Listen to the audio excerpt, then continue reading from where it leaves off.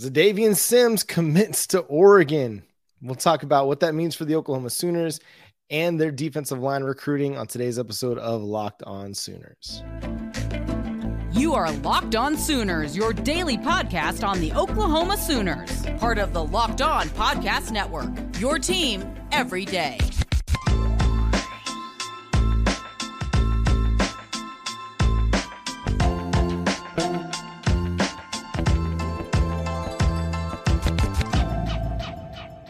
What's up, Sooner Nation? Welcome to Locked On Sooners. Thank you for joining us. My name is John Williams. You can follow me on Twitter at John9Williams. My buddy here is Josh Helmer. You can follow him on Twitter at JoshOnRef. You can also hear him Monday through Friday from 9 to noon on 94.7 The Ref in Norman.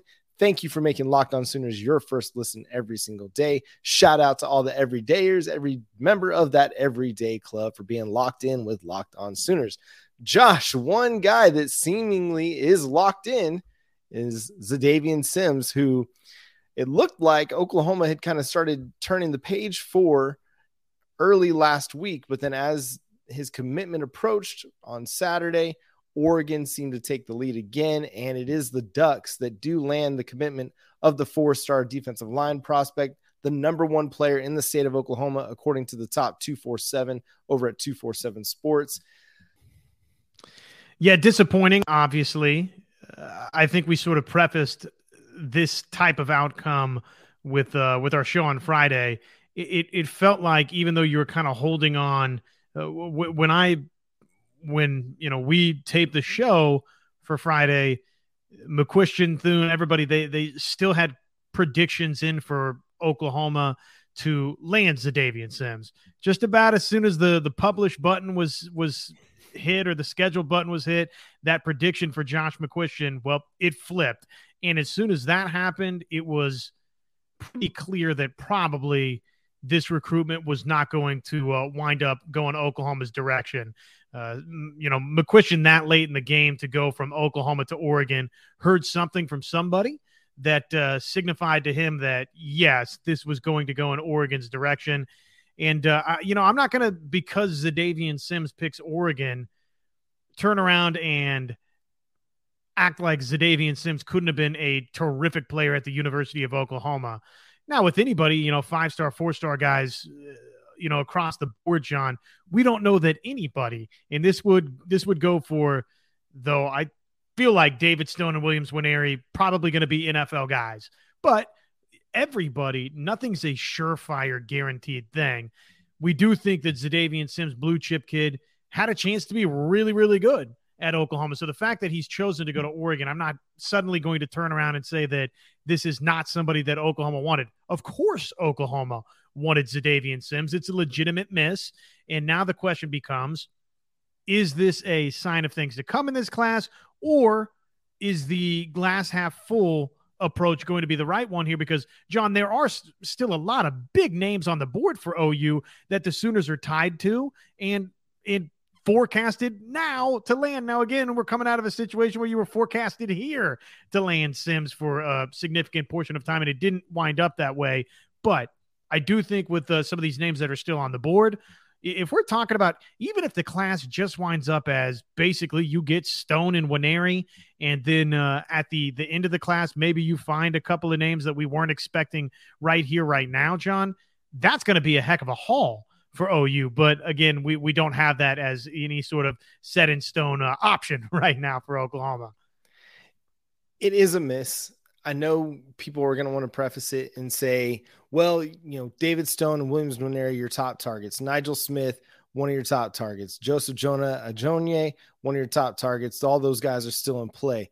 Totally get that. It's a reasonable conclusion to come to, that it's going to be okay, that Oklahoma still has these high-level prospects along the defensive line that they're actively recruiting and looking to get commitments from.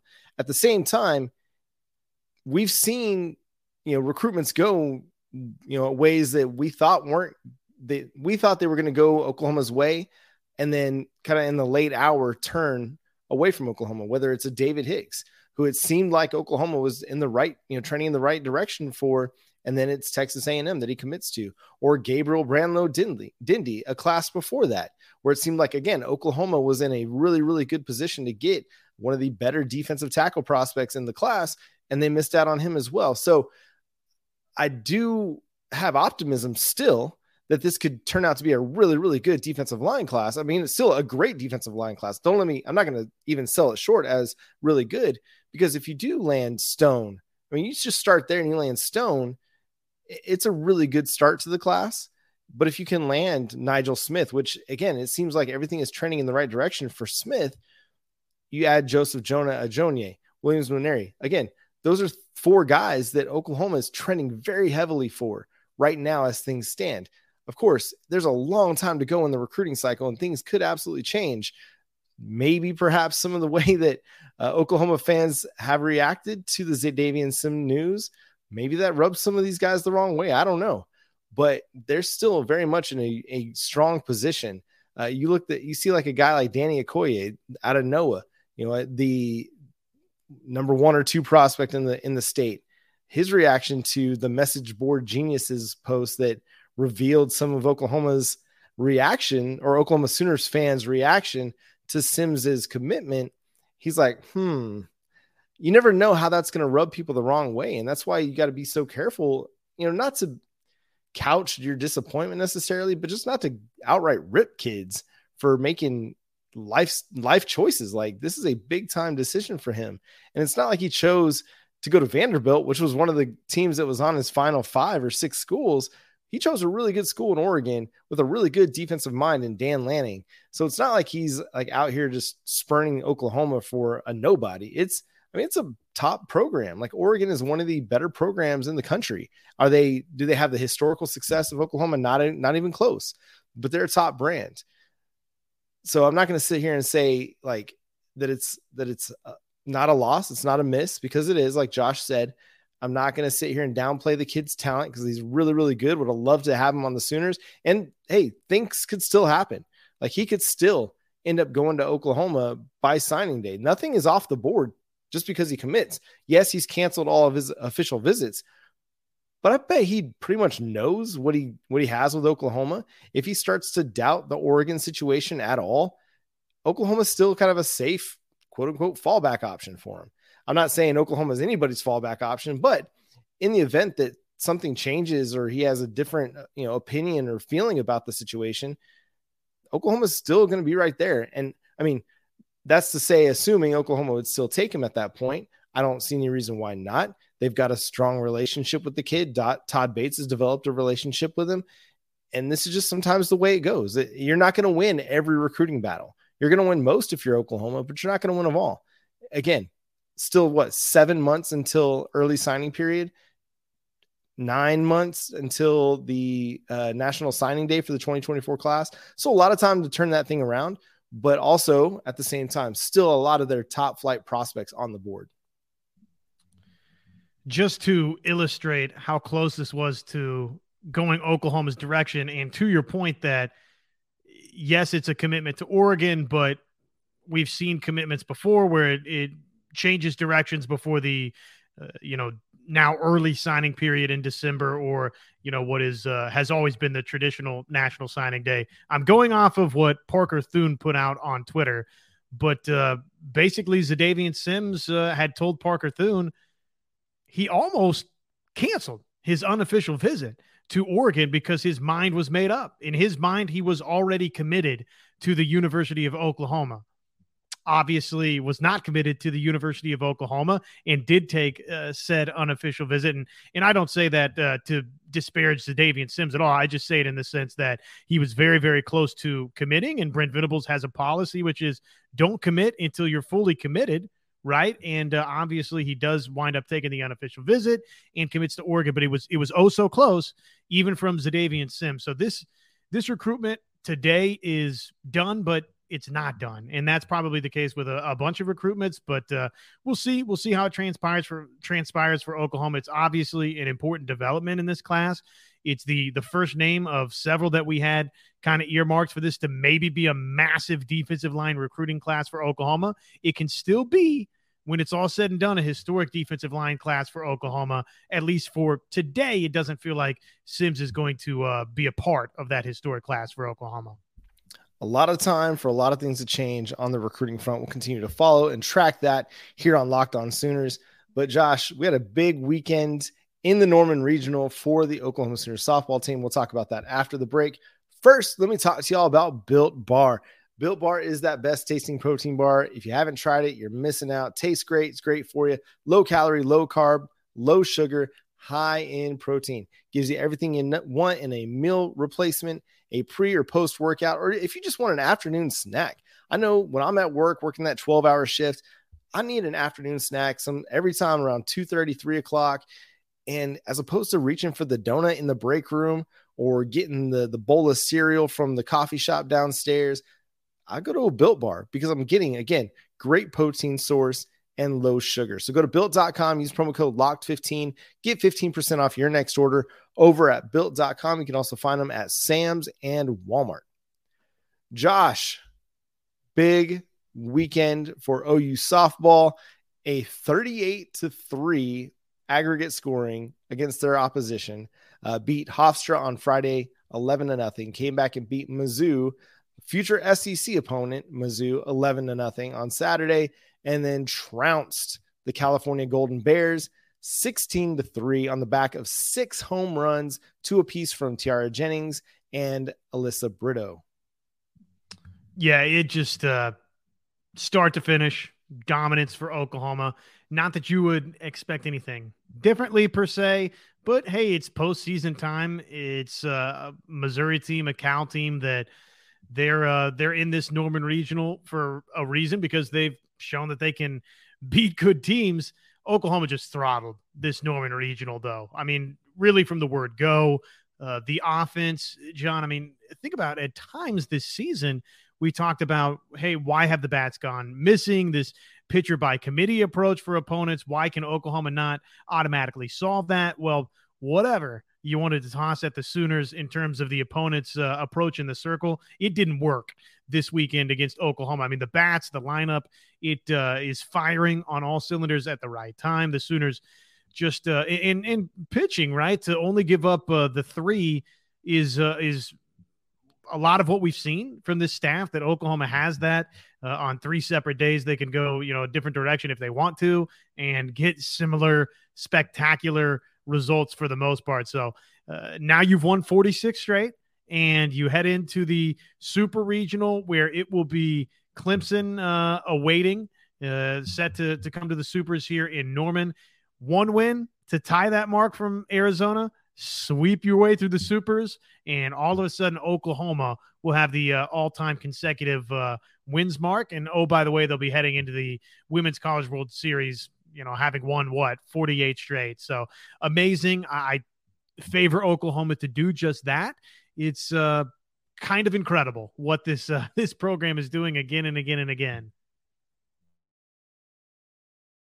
Yeah, and there were big performances throughout the weekend. I mean, we talked about, Tiara Jennings and Alyssa Brito, both with 2 home runs today. Jocelyn Erickson had a home run as well. Her first home run of her postseason career. So that's huge for the true freshman. Through the first 2 games, Kinsey Hansen had 6 RBIs and a home run. Sydney Sanders now back-to-back days with a home run, just now getting going. I mean, you look at what's going on with the Sooners, and it's almost like, hey, we made it to where we were supposed to make it.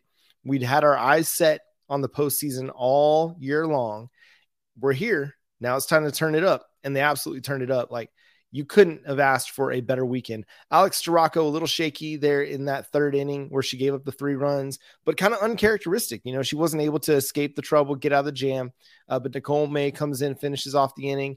And then her and Kirsten Deal, they pitch a perfect, 2 1/3 to close out that performance. Just, you really can't say enough about how well this team is playing. Jada Coleman, she reached base 3 times yesterday or on Saturday. And, because she walked 3 times and scored 3 runs, like up and down the lineup, everybody's playing really, really well. Grace Lyons had a couple home runs in the weekend. So just really fantastic performances all the way around, Josh. And I think it's easy to sometimes overlook even like what Nicole May did on Friday night and Jordy Ball did on Saturday. Jordy Ball was absolutely electric. The 2 of them, they allowed just one hit apiece in their Friday, Saturday outings as Oklahoma, just stormed through the first two games, but they were dominant. Nicole May and Jordy Ball were.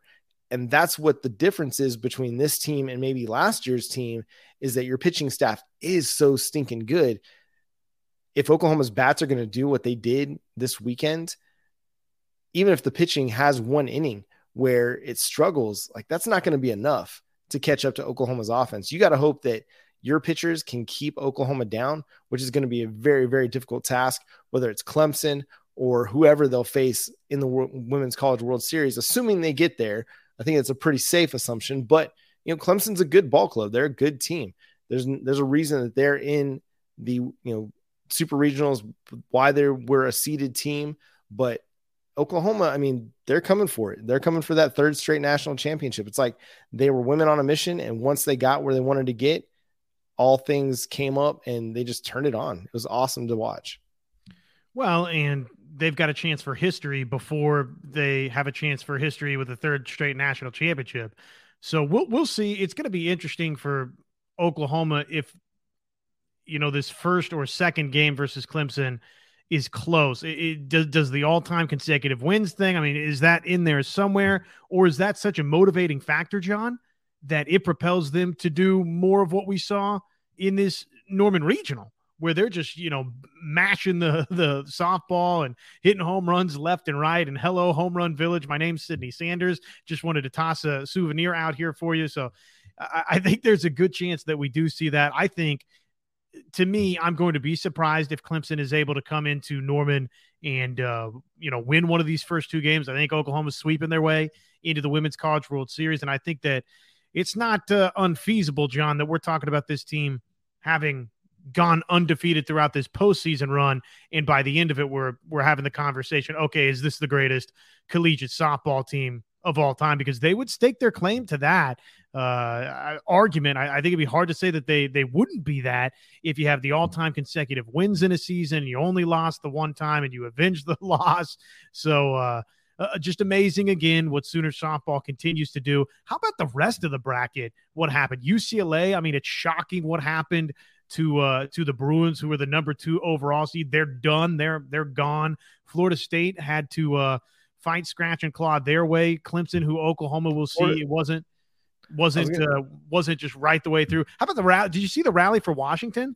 Absolutely crazy. Down 6-0 to come back with 7 runs in the 7th. Just unbelievable performance by them and to pull that game out, because that was it. That was a winner take all game, and they just rallied, man. Incredible. I was going to say with the Florida State one, I mean, they got a perfect game out of their pitcher. Like, I'm blanking on the pitcher's name now, but I mean, she just came through and just was dominant for the Seminoles this week, or on Sunday, to get them there. And I'm finding it really quick because I don't want to not mention her, because it's absolutely worth mentioning. And that was Catherine Sandercock. Threw a perfect game. Florida State's first ever perfect game in the postseason. Incredible. You talked about the Bruins. What's funny about that one, San Diego State, they win the region, but didn't have to play UCLA because Grand Canyon and Liberty do all the dirty work for them, and they get to advance. Now they got to play Utah. Now that's an interesting matchup, because Utah, they won the Pac-12 tournament. San Diego State's one of those teams that's been rumored to potentially join the Pac-12 if future expansion occurs. So this could be a future Pac-12 matchup there. LSU, another seeded team that falls by the wayside. Louisiana Raging Cajuns, they came out of the Baton Rouge regional to pick that one up, which was really kind of fun to see these unseeded teams win. Oregon, who, I mean, they were probably one of those programs that was just right on the cusp of being able to earn a seed, but just right outside that. I mean, that was a tough bracket for the Notre Dame Fighting Irish, Arkansas. I talked about that in one of my write-ups for Sooners Wire, just how that was probably going to be one of the more competitive regions up over there in Fayetteville, and Oregon advances out of that one. But otherwise, a lot of it, everybody kind of held serve. Georgia advanced, Oklahoma State woke up. Like, where's this Cowgirls team been for like the last month? All of a sudden, they're just like, okay, yeah, we're good at softball. in case y'all forgot, like we're really good. And all of a sudden they just like rolled everybody in their region. Yeah, it made the committee look pretty smart and could continue to make the committee look pretty smart if they take care of business in the Stillwater Super versus Oregon. Just looking at the super regional matchups, I'm going to say that Oklahoma State, Oregon for me is top of the board in terms of super regionals. I think Tennessee, Texas is a pretty tasty matchup. I think that's pretty intriguing. Utah, San Diego State, you mentioned that. Alabama, Alabama Northwestern is pretty decent. So there's some interesting matchups out there. Duke, Stanford is your 8-9 matchup. So we'll see if it plays like an 8-9 super regional, if it's truly that close. So pretty interesting how the bracket broke, and a couple of storylines there that probably we were not expecting for sure. Yeah, and don't sleep on Georgia versus Florida State. Georgia pulled off their best Oklahoma Sooners impersonation and outscored their opponents in Athens 32-6. And that included 2 wins over a Virginia Tech team. So, I mean, that's going to be kind of an interesting matchup to watch over there as well, because, I mean, Florida State's not very far from Athens. You could get a pretty good, get a pretty good little road fan base there for the Super Regional. So it's going to be another great weekend. I think this past weekend was a lot of fun, having the upsets, having those kind of Cinderella stories, so to speak, having some of these games come down to the wire. I mean, so many games on Sunday were getting down to the 5th, 6th, 7th inning. I mean, Alabama had to survive a late scare as well. I mean, there were a lot of really close games. Florida State, got pushed by South Carolina. So everybody was kind of under threat a little bit, except for, like Oklahoma, Georgia. I mean, these teams are really, really good across the board. There's a lot of depth, and the depth is improving all the time at the collegiate softball level. So just a lot of fun. Last thing we're going to talk about after the break, we're going to talk about where Brent Venables ranked in CBS Sports Power 5 college football coaching rankings. First, we're going to talk to y'all about our friends over at FanDuel. Make a fast break to FanDuel during the NBA playoffs.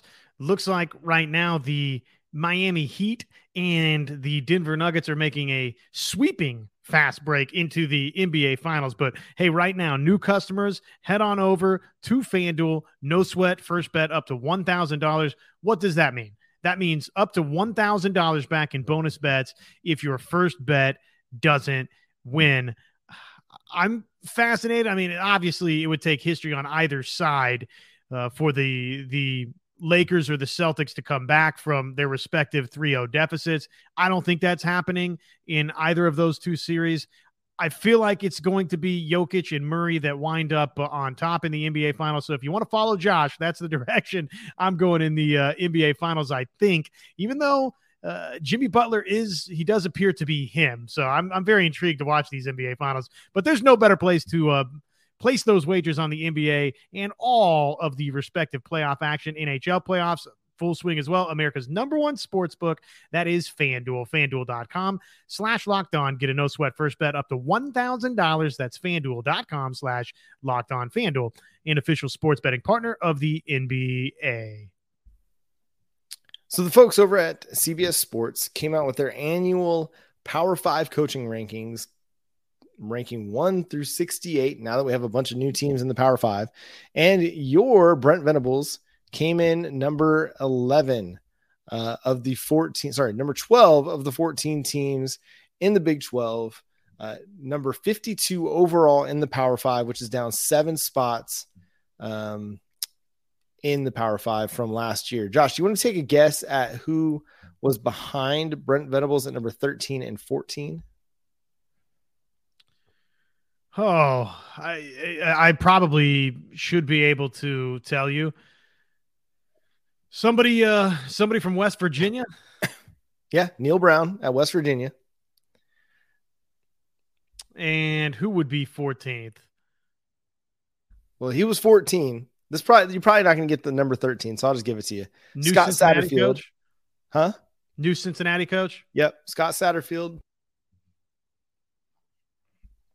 Moving over from Louisville to Cincinnati. He didn't really have a great run at Louisville, He was just, what was he? He just had one game over 500 when he was coaching the Cardinals, and then he goes to Cincinnati. Had decent success prior to Louisville, but not really one that's had a upward trajectory.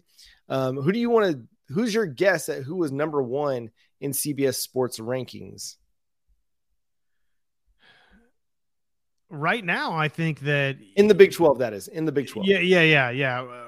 I mean, right now, I'd say that probably Chris Kleiman's got a great chance to be right at the top of the board. How about Coach Kleiman?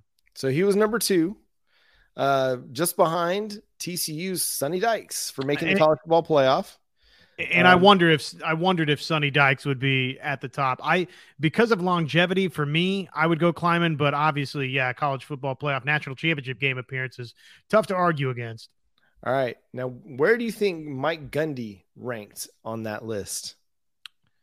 Well, I mean, maybe he came tumbling down the board. I was sort of suspecting he might be right behind those two right there. He was number 3 actually on the list, followed by Lance Leipold at number 4.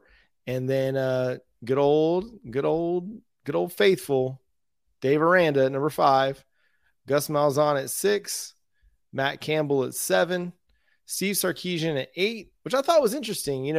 There's a lot of hype behind Texas right now, but not enough to really bump Steve Sarkisian up the board much. He jumped up just 2 spots from number 39 to number 37 after Texas had a pretty solid year last year. So the Texas hype is churning, but there's still not 100% faith in Steve Sarkisian to kind of take them to that next step. We'll see how that goes.